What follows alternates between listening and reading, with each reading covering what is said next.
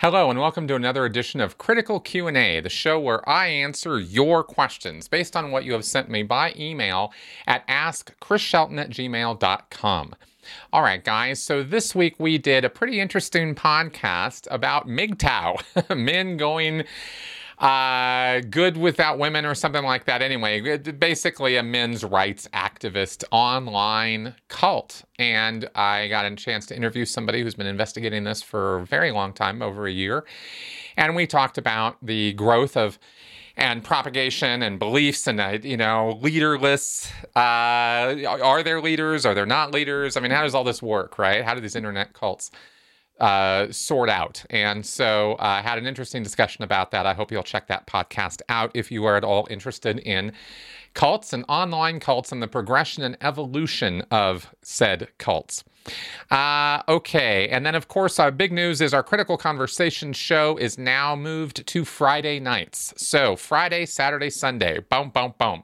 Chris Shelton content. Actually, you're getting content from me 7 days a week, if you didn't know, through my Critical Clips channel also. I am posting clips Monday through Friday from my earlier content. I'm just kind of chronologically going through and pulling out answers to questions or little bits of things that we discussed in our podcast that I thought were useful or helpful. And of course, from my other videos, and those are going out as little short clips from, 2 5-minute videos to 15, 20-minute videos in a few rare cases. And that is available on my Critical Clips channel. Okay, so there is a link to that below, as well as links to my book, Amazon site, merch store, etc. There's all kinds of things to be fascinating, interesting things you can get involved with here on my channel. All right, guys, so now let's go ahead and get on with your questions for this week. James Hacker, how do OT8s practice Scientology? What are they supposed to do when they reach the top of the bridge and there are no more courses to take? Just keep auditing for the rest of their lives? Thanks for the question, James. And actually, it's the other way around. You asked, are they supposed to keep doing courses for the rest of their, or are they supposed to keep auditing because there's no more courses to take? It's actually the other way around. There are tons of courses and classes that OT8s can take and get trained in Scientology because they can't get a whole lot more auditing. Now, it's not true that there is no more auditing they can do, though. So let's take a look at somebody who gets to the top of Scientology's bridge as it currently stands. Now, according to the materials of the Church of Scientology, there are levels, confidential levels of spiritual awareness and ability to be had all the way up to OT, or operating Thetan, level 15. Okay, OT stands for operating Thetan. So, and an operating Thetan, of course, is a spiritual entity who is operating, who knows what he's doing, is a cause over his existence and life. And the OT levels are supposed to produce that. So OT8's about halfway up the line. And that's as far as you can go in Scientology. And it costs, well over, probably for your average Scientologist, certainly no less than $750,000 to $1 million, probably more. By the time they have gotten to that level. Because it's not just a matter in Scientology of strictly paying just for the services that you're doing, but there's so many other opportunities for them to extract money from you, and they take advantage of every single one of those opportunities. So you're probably going to be given over a lot more money than just for the auditing hours or the classwork that you're doing. All right, so let's say you get to the top. You don't have any more Scientology bridge steps to do until they release the next levels. What you're told at that level, and at all levels of Scientology, what people are told is that the reason OT8 is the highest level is because the planet is in such bad shape that it's not ready for OT9 and 10, and that we, Scientology, collectively has to make certain things happen in the real world in order to make the world a safe place for OT9 and 10 to be released. And this goes all the way back to the early 90s. I remember they were starting to talk about this stuff because OT8 was released in 1988, if I remember right, and that is, and so this was just a few years after there had been, a few hundred, maybe 1,000 people who had gotten up through OT 8 at that point. And they were like, hey, what's next? What do we do? What are we supposed to do? What's going on? How do we keep going? What about 9 and 10 and the rest of the OT levels? And they were told, hey, man, no, you got to get trained as an auditor. You have to be a highly trained auditor. And then they were told all the organizations in the world, all the Scientology churches need to be raised up to St. Hill size, meaning they have to be viable. They have to be big, expansive, growing organizations, not these little pipsqueak folding chair, crooked table operations with ratty carpet that have 20 people showing up. That's not the image of Scientology that is acceptable anymore. And so Miscavige kind of started putting down the line that we needed to grow these orgs. And by the 2000s, he had come up with the ideal org strategy, which I'm telling you all this because it fits into the answer to this question, because the OT8s were basically given the responsibility in the 2000s when the ideal org strategy came out, that they were the ones who were supposed to basically make it happen. They needed to exert their OT muscles in order to get the money together to buy the new buildings and get the money together to renovate those buildings. And they were supposed to do this for their local org area because every OT8 came from somewhere. And you can't do OT8 at your local city level Scientology church. You have to go to the ship to do it.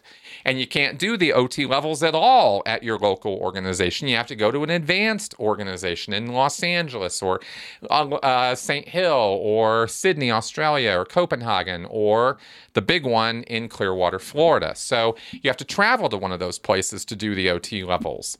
And to get to the top of the OT levels, eventually all roads lead to Flag and then to the ship for OT8. So you are told, though, that your responsibility as an OT8 is to now go back to your local org. Maybe you come from Detroit or Denver, and your job is to get that place ideal.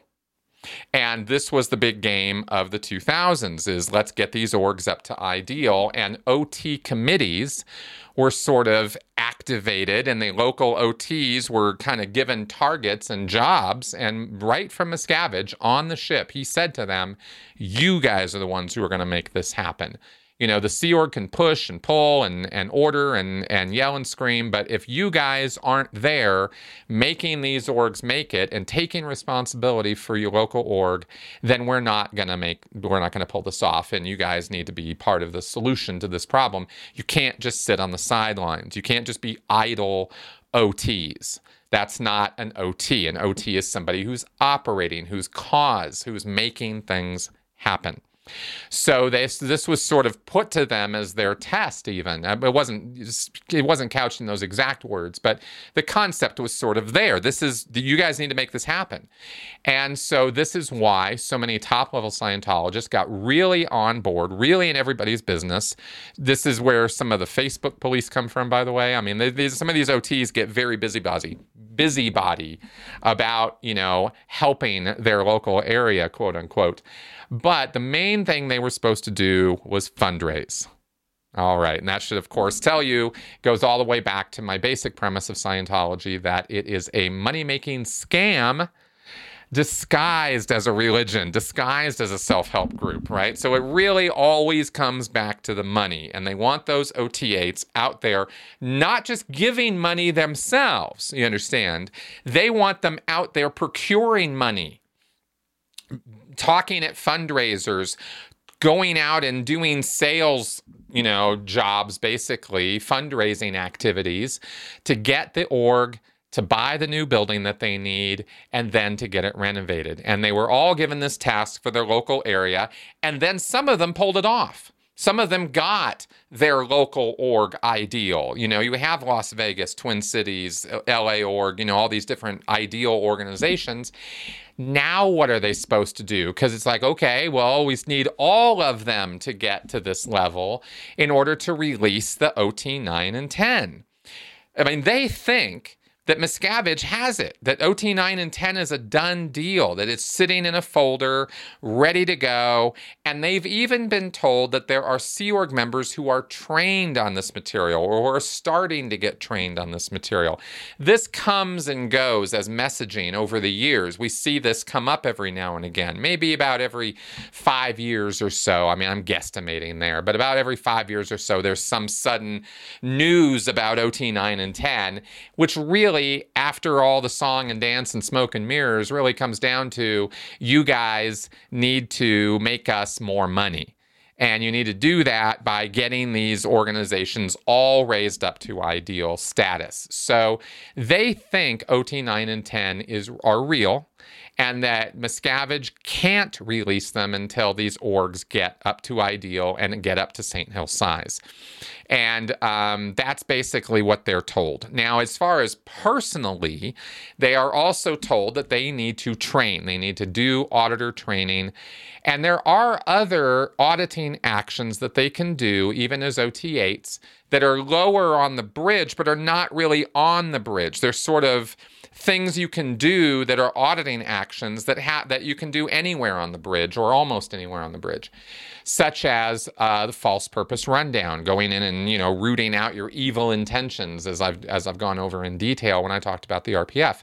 That kind of auditing, the evil intention derooting, you could say, that's not just on the RPF. That people pay for that auditing. I mean, we did it on each other in the RPF, but there are people who pay for that shit. So that is a kind of auditing you can get. You can also do the most expensive auditing in Scientology. It is called the L rundowns. L stands for list.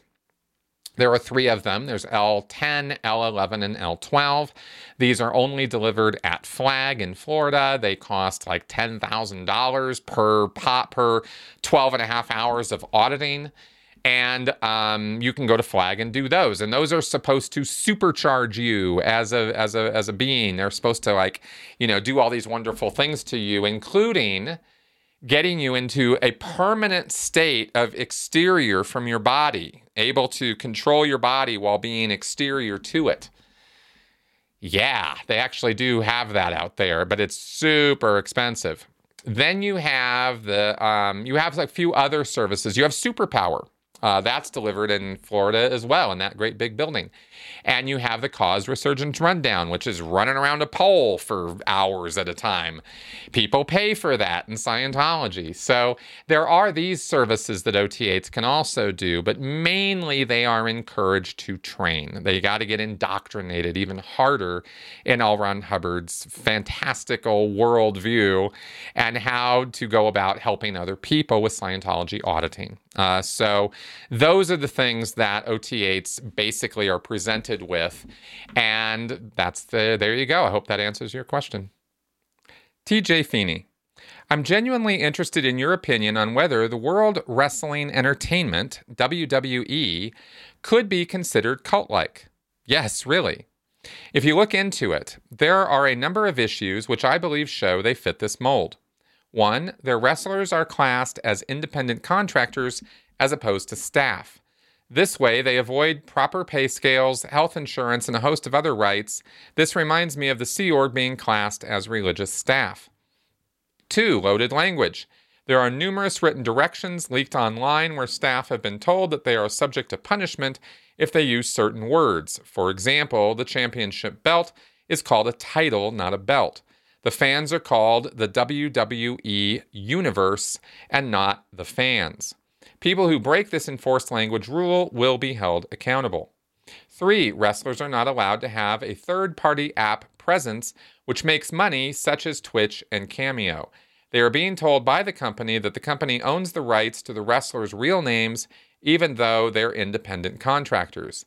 This, despite being contractually forbidden to wrestle anywhere else.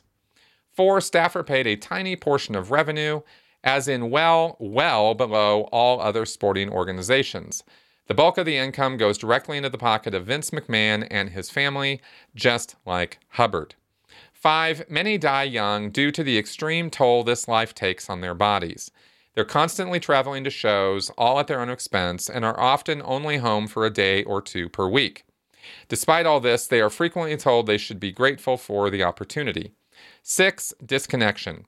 If you leave the company and speak negatively of them, Vince McMahon will not allow current wrestlers to speak of the people gone. They will essentially erase them from company history too by omitting them from video packages or refusing to acknowledge their participation in historical moments. There are many more examples, but I was curious about your thoughts. Okay, TJ, thank you for this question. And this highlights a real difficulty in being able to suss out or assess different groups and their, where they might lie on, let's say, a cultish spectrum or a spectrum of influence or authority or control. So it's rough because, as I've said before in the past, like with the military, you can find groups that are involved in behavior that could be questionable, objectionable under certain contexts, and yet necessary for the kind of work that's being done, like in the military, let's say, where you got to break people down and get them into a compliance mode of thinking because you need them to follow orders. That is the way the military is structured. And, if we want to change that, we can, but that's just how the military is. And given the circumstances that the military gets involved in and the amount of training necessary and the work and the danger and et cetera, et cetera, et cetera, there are, very many good arguments to be made for why something like boot camp is actually necessary and important and not just something optional or abusive that we do just because we don't have anything better to do with new recruits, So, context really matters in all of this. Now, you presented a number of points as to how the WWE fits against a cult model, especially the one that I have been utilizing most, which was put together by Janja Lalich and Michael Angione. And of course, we also have Lifton with the loaded language. And, you have instances or examples here in your question of efforts at milieu control, of course, that the language, what we don't have here in this is a sacred science or a mystical manipulation. We don't have a whole lot of that going on here. The WWE is a company and it has a product. And it is a money-making operation, and it's not pretending to be anything else but that. And that's actually where we get to a point of crucial importance when we're evaluating these mechanisms of control in a group, whether it's a cult or not. And this has to do with deceit, disinformation, propaganda, indoctrination. It has to do with informed consent. Going into the Church of Scientology, any day of the week, anywhere in the world, they are going to lie to you about who they are, what they do, what they're about, how much it's going to cost you to do it, what their actual beliefs are, whether disconnection is real or not, what their ethics system consists of, how their justice system works. All of these things are things that they will not give you a straight answer on. By design. They know they can't. They can't tell you the truth about any of those things because if they do, you're going to turn right around and walk out the door because you're going to see that this is a controlling authoritarian group that doesn't have your best interests at heart. This is an important point as far as I'm concerned in determining whether a group is cultish or not, is this point of deception. The WWE, as far as I know, and I have a very limited understanding of this. I have the information from your question that you're presenting to me, and I have the knowledge I have from, documentaries and over the years, things I've seen with the wrestling world. This is not a world I'm interested in being part of, and I wouldn't particularly endorse it for anybody else because the points you make are good points as far as how it is rather authoritarian. And McMahon has chosen to run this organization this way, and he, of course, profits from it, and he sort of holds the keys to the kingdom, and he's the gatekeeper. So if you want to be in that world, you have to play by his rules. Is that right? Probably not. Is it morally fair? No. Is there an even playing field? No. Are there contractual stipulations that really shouldn't, from a point of view of fairness and workload and opportunity, should those things be there? No. But here's the thing. you know all of it going in, or you can be told. Now, if there is a curtain or layer here of deception, you didn't particularly address it in your question. You didn't bring that up in your question. And I've not seen outside other evidence that there is some deceptive practice going on here. In the same way that, you might have certain individuals in these groups who start spouting off with lies and exaggerations and hyperbole and selling people on it. That can happen. But is it dogmatic to do that? Does Vince McMahon demand that everybody connected with WWE lie when they're bringing new meat on board, right? New people, into the stable. Are they lying to them? Well, I can't tell from the information you're giving me, and as far as I know, they don't. So if you're going into a situation with fully informed consent, like, okay, let me give you another example that might help demonstrate my point, is monks.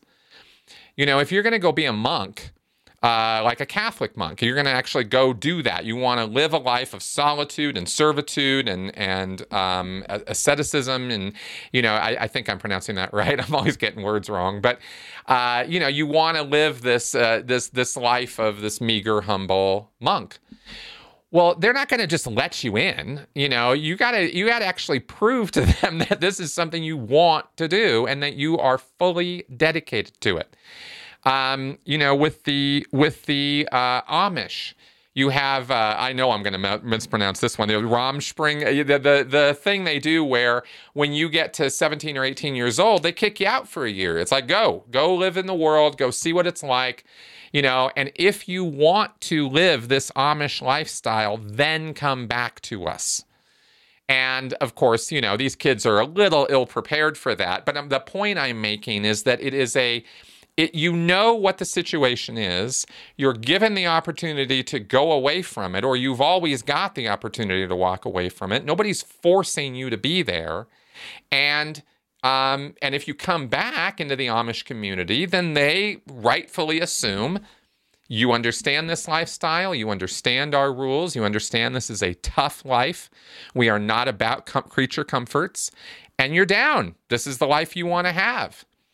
And if that's the case, then you're not in a cult, because a cult exerts coercive control over its members, which means isolation, intimidation, and control. And not a little bit. And there is deception, right? You are always wrangled into these groups through lies. By being told it's one thing when in fact it's something else. Now, being given a song and dance about opportunity is one thing. Being lied to straight up is another. And I'm sure you can find examples of this, both done well and done badly, in the world of the WWE. We can always find anecdotes of some individual or a group of individuals over a time period who have been deceived, who have been abused, who have had bad things happen to them that they didn't want and didn't sign on for. That can happen anywhere, at any time, in any group. And it doesn't necessarily mean that the group is a cult. So, specialized language is part of any group. Every single group has individual words. It's not the fact that they have their own language.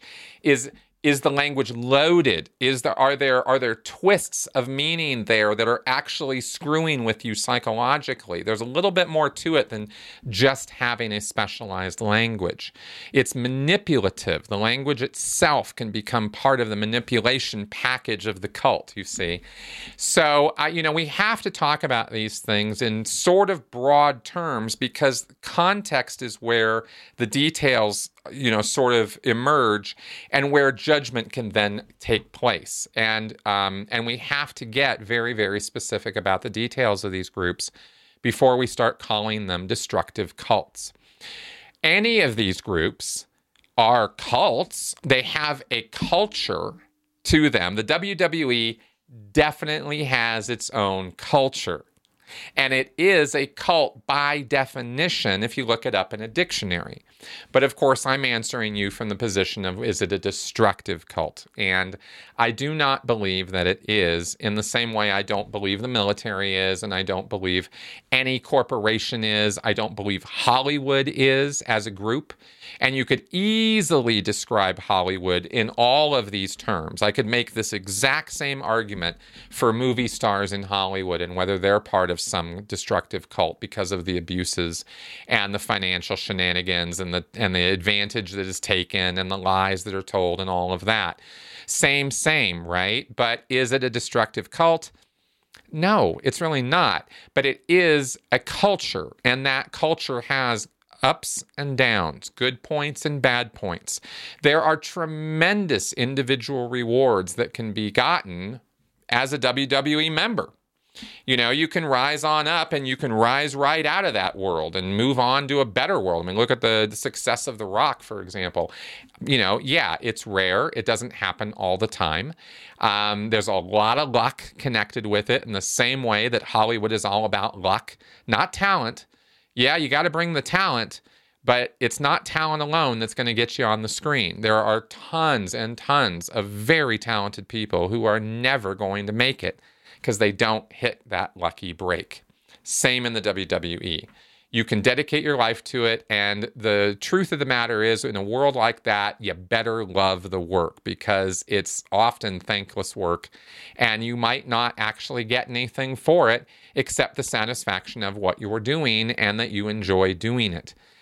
Kind of similar to being a YouTube creator as far as that goes, you know.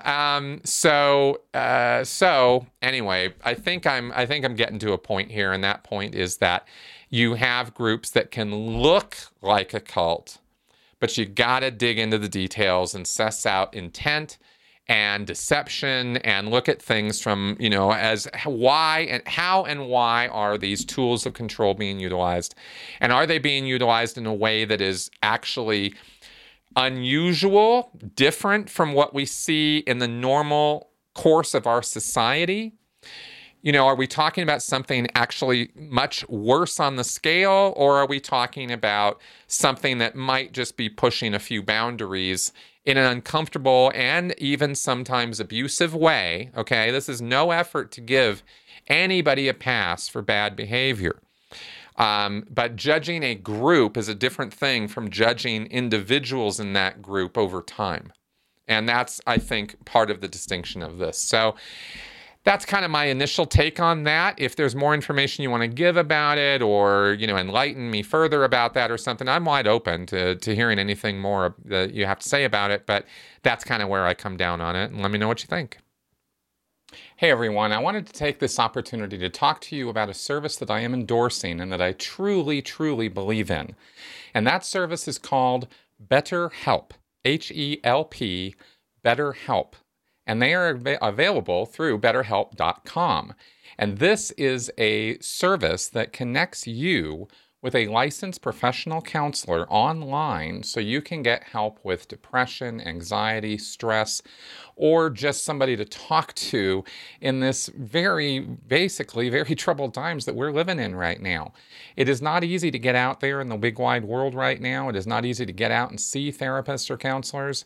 It is not easy to find counselors or therapists who can help you. And this is what BetterHelp was designed to assist you with. The simplicity of this is you go to the site, you sign up. Actually, you use the link that I have provided below, which is betterhelp.com/Chris Shelton, and you get signed up. And this can be for as little as $40 a week, and they actually even have financial aid available. You enter some information, fill out a questionnaire about yourself, and you get hooked up with a counselor that will help you out. And this can be via text, via voice, or via video. Okay, any one of those. It's up to you and your comfort level. And if the therapist that you get connected with isn't doing the job that you feel you need, you can ask for and get a different counselor. So there are a lot of options for you in this, and it is really something that I think a lot of my viewers should be taking advantage of. I have talked often about the need for, or the help that you can get through professional counseling. Sometimes you need somebody who really does know what they're doing and not just a friend or family member to listen. And that's why this service is something that I am happy to put out there for you guys. So again, use the link below, betterhelp.com/Chris Shelton. That is in the description to this video. And I hope that you can get the help that you might need from this service. Let me know how it goes. Jason John Valhes, do you think LRH was onto something that maybe, if it were created now, could be something legitimate? Could this cult or his following actually make this religion work? Okay, thanks for the question. Sure. I mean, Scientology, I've done videos in the past about how if you took away the OT levels, all the confidential crap, if you took away OSA, the Office of Special Affairs, all the fair gaming, all the legal nonsense, the stalking, the harassment, you took all that away. And if you sort of reduced some of the nonsensical, hyperbolic claims that Hubbard made about how it's a science, how it's universally applicable, how all this information applies equally to everybody, no matter who they are, under what circumstances, you know, that kind of thing. Like, for example, this idea that every single accident, injury, illness is always a PTS condition. I mean, that kind of nonsense doesn't help anybody. And there are lots and lots of cases where, you know, people get sick or have accidents or get ill or not doing well in life that has nothing to do with some suppressive person in their space, you know. So this kind of thing doesn't really help at all. But the fact of the matter is that if you took all that stuff away, it wouldn't really be Scientology anymore. So, you know, did Hubbard have individual ideas or glom onto ideas or combine other people's ideas in such a way as to make something that could have been constructive or useful? Yeah, sure. Of course. You know, some of that stuff that's in Scientology can help people a lot. But there's so, as I've tried to stress many times before in addressing questions like this, the balance is so far off. The bad is so much worse than the good that's potentially there that you don't want any part of any of it, you know, especially in its current incarnation as the Church of Scientology. It was developed out of occult practices in order to glorify and aggrandize one man. That's what Scientology, Dianetics and Scientology started out as. And it never really went beyond that, you know, sort of purpose or mission statement, so to speak.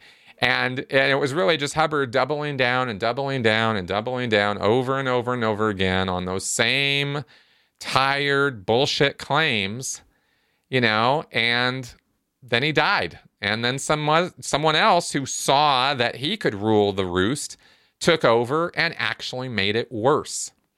And that's Scientology. You know, could it have been made better? Sure, but it could not have been made something really useful without getting rid of so much stuff that, like I said, it really wouldn't be Scientology anymore. So, you know, so that's kind of what I have to say about that. I hope that answers your question for you. Debbie M. In the early 2000s, I worked for a chiropractor who decided to grow his practice by hiring a practice management firm. Is there any way to find out which practice management firms are or were actually Scientology-based? Hey, thanks for the question, Debbie. Yes, it's actually very easy. You simply have to ask the people who are pushing the program whether this is Hubbard-based administrative technology, or whether this is something to do with L. Ron Hubbard, or is this the Hubbard management system? There's a few, you know, special phrases, but really all you have to ask is, where did this come from? And the materials that are provided by the World Institute of Scientology Enterprises, or WISE, which is the front group for Scientology's business sector stuff, including management consulting, that group, Hubbard's name is all over their materials, right? It's not like they're trying to deny that this is the Hubbard management system. That's what they call it. So they'll tell you straight up, if this is L. Ron Hubbard, they'll tell you it's not Scientology. And from a certain point of view, they're not lying, but really the material itself is drawn right out of Scientology's materials and simply edited for a secular form or format. So that's the wise or the business stuff. And it really, at the end of the day, it is Scientology retooled. I don't mean to give them too much credit where it's not due, but they're not. You might not know right away whether you're dealing with a Hubbard system or not, but just ask enough questions. And after 2 or 3 questions of that nature, you'll get to the truth of it.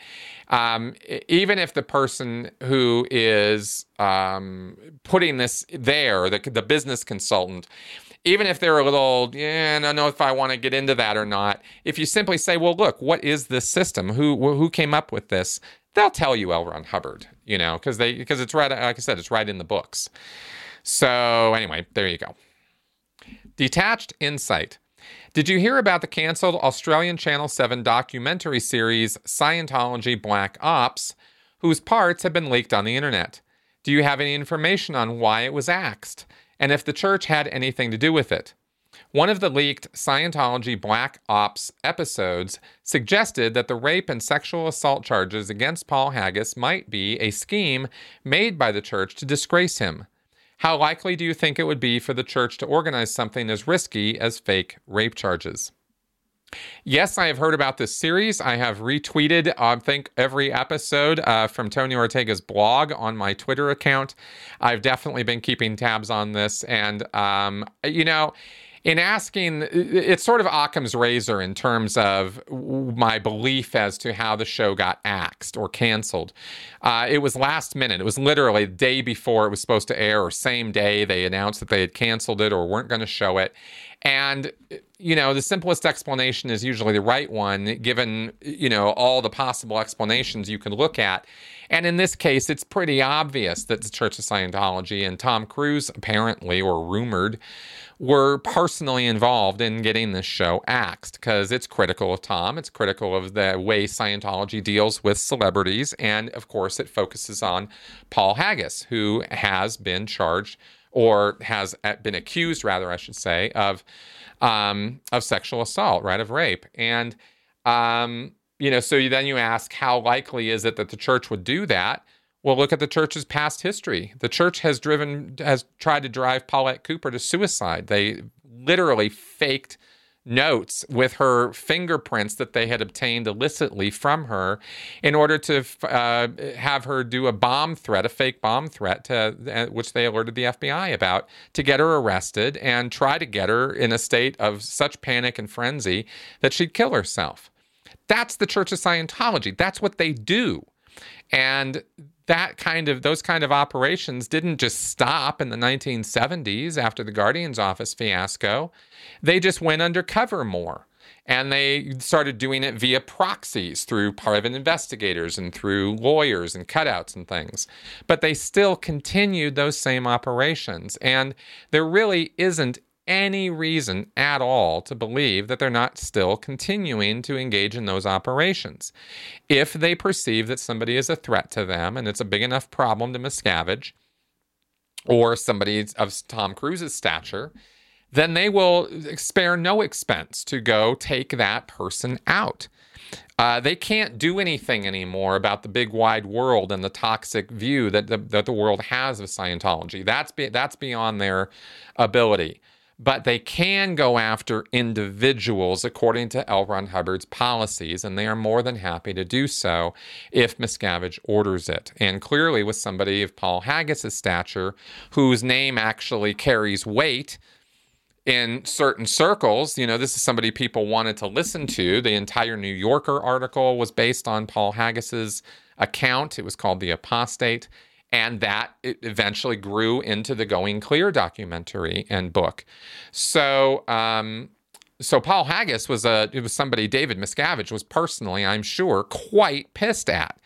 And if Hubbard's policies say ruin them utterly, and that is what Hubbard's policies say, then Miscavige is simply executing L. Ron Hubbard's intent by getting charges like this brought against him, which would ruin him utterly. And that is the whole point. So, why, if Scientology's existing dogma, existing policies right now, if I can go to a church of Scientology, open up one of their books, and that's what it says to do, then why would I give them any benefit of the doubt that they wouldn't do that? It's right there. They follow L. Ron Hubbard. So, of course, I'm going to think that Scientology would be more than happy to arrange false rape charges against somebody. And I absolutely believe that that's what they did to Paul Haggis. I personally believe that that is true. So that's my take on that. And, doing the deep dive on Scientology fair gaming and its black ops. I mean, this is just the what's the word? The part of the iceberg you can see, the tip of the iceberg, right? I mean, there's so much more these guys are involved in that nobody has a clue about. Financial shenanigans, criminal operations. I mean, look at how many Scientologists keep ending up going to jail or getting in criminal trouble just over the last couple of years, given the small, tiny size of Scientology. And when you see, I just think there's disproportion there is all. Is the point I'm trying to make. And, and David Miscavige is not a good guy. And L. Ron Hubbard was not a good guy. And they've had millions stashed in places around the world. I mean, they got all kinds of financial shenanigans and other goofiness going on. So that's why I say this kind of stuff is just, them going after an individual completely sucks for that guy. I'm not trying to take away from that at all. I'm just saying that in the bigger picture, that's not even the worst stuff that Scientology's doing. That's where I'm going with that. So anyway, it's Dylan Chatterton. When looking for you online, I found you have two separate websites that share the same information, mncriticalthinking.com and sensiblyspeaking.com. Why do you have two websites? Wouldn't it be better to merge them into one, or you just haven't gotten around to doing that? Dylan, those two websites have completely different content. They are not the same. mncriticalthinking.com was the first website I set up, and I was posting all of my videos to it. And then I started a podcast, which had an audio-only component to it because it was a podcast. So I posted it on Apple and Google Play and Stitcher and various platforms.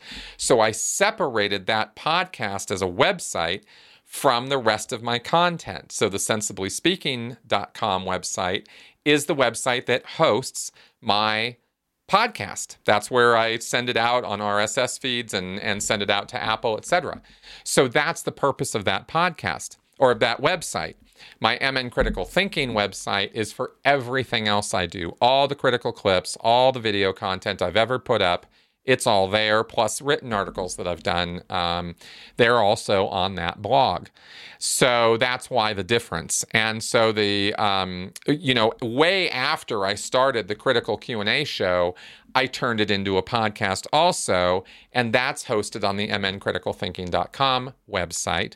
But the two websites have totally different content, and so that's why they are totally different websites. Jane Smith, what's one thing you miss and one thing you don't during your time in the Sea Org? Okay, one thing I miss from the Sea Org, sometimes, I've talked often about the extreme, crazy, emergency, stressful environment of the Sea Org and how crazy making it can be. But I'll tell you, one thing I miss sometimes is the focus and the dedication of that activity, right? And by that I mean sometimes in life, I'm really happy to have learned to relax, to have learned to chill, to have learned to take a break, that it's okay to do that it's okay to have me time, right? I'm really got that now. But sometimes I really want to dedicatedly focus and really work on stuff, and because I'm choosing to be that way, right? And my environment doesn't always comply with me because my environment is not always used to that. And so I miss that sometimes because then I get, when I'm really on a roll, I'm really in the zone, I'm like focused, I'm doing my thing. And the environment's not particularly backing me up in being able to work that way or do that. So that comes up only from time to time. It's not a big deal, but it's something that he asked me the question, I thought about it, and I thought, yeah, I think that's something I miss sometimes. And one thing I don't, Jesus, I don't know, the schedule, the crazy ass schedule, just the incredibly insane hours and being tired all the time. I don't miss being tired all the time. I really enjoy being rested. Gary Page. Has the delivery of face-to-face TRs been badly affected by COVID protocols? Sitting 3 meters apart wearing masks would surely limit their effectiveness, and scary bull baiting from across a room would be hard work. Okay, Gary, thank you for that question. I'm pretty sure that there's not a lot of TRs being done in orgs with masks on. Most Scientologists don't really, buy into all that crap. But what they call crap, I should be clear. I don't think it's crap. I think it's vital to wear masks. But even if you are, sitting for 2 hours staring at somebody with or without a mask on shouldn't matter. And the bull baiting is, you can't make certain facial expressions at somebody if you're wearing a mask, but you can still bull bait them. Most bull baiting involved not doing goofy things. It involved talking to the person and pushing their buttons. Push, push, push, finding and pushing them. And that doesn't have anything to do with wearing a mask. Now, of course, the person who is wearing the mask would have to be honest if they crack up, because you might not necessarily see it. But you see that when you're sitting across from somebody coaching them, you see everything, right? You see the little crinkle in their eyes. You see when their pupils dilate. You see their every muscle. And I mean, you're sitting across from them for a long time. And you learn an awful lot about somebody when you bull bait them. You do it enough, you start learning an awful lot about people in general, actually. It's a fascinating thing. It's not completely without use or education, but boy, what a way to get it. Anyway, yeah, so I don't know. I don't know ultimately if they are or are not doing TRs with masks on, but I do know that as a former course supervisor who got people through courses, if I had to get people through courses wearing masks, I could do it. So to me, I look at the question and I go, yeah, I don't think it's really that big of an issue for them. Okay, and that's our show for this week. Thank you very much for your questions, guys. Thanks for inviting me into your home for this time so I could be here and you could listen to me. Hopefully, I've been entertaining, informative, and educational, and hopefully so much so that you will consider supporting this show through Patreon or through one-offs through PayPal. I know times are tight right now. I know things are rough. I think better times are right around the corner. I want to think that is true, and I hope that you guys will join me in my maybe unwarranted optimism. But that's the where my head tends to go. So I hope things will be getting better soon, and I hope that politics will become boring again, and I hope that we find a vaccine soon, and that we can get back to what we used to think of as normal. But like I said, in the meantime, if you would like to support this show, it could very, very, very much be appreciated at this end. All right, guys, I'll see you next week. Bye-bye.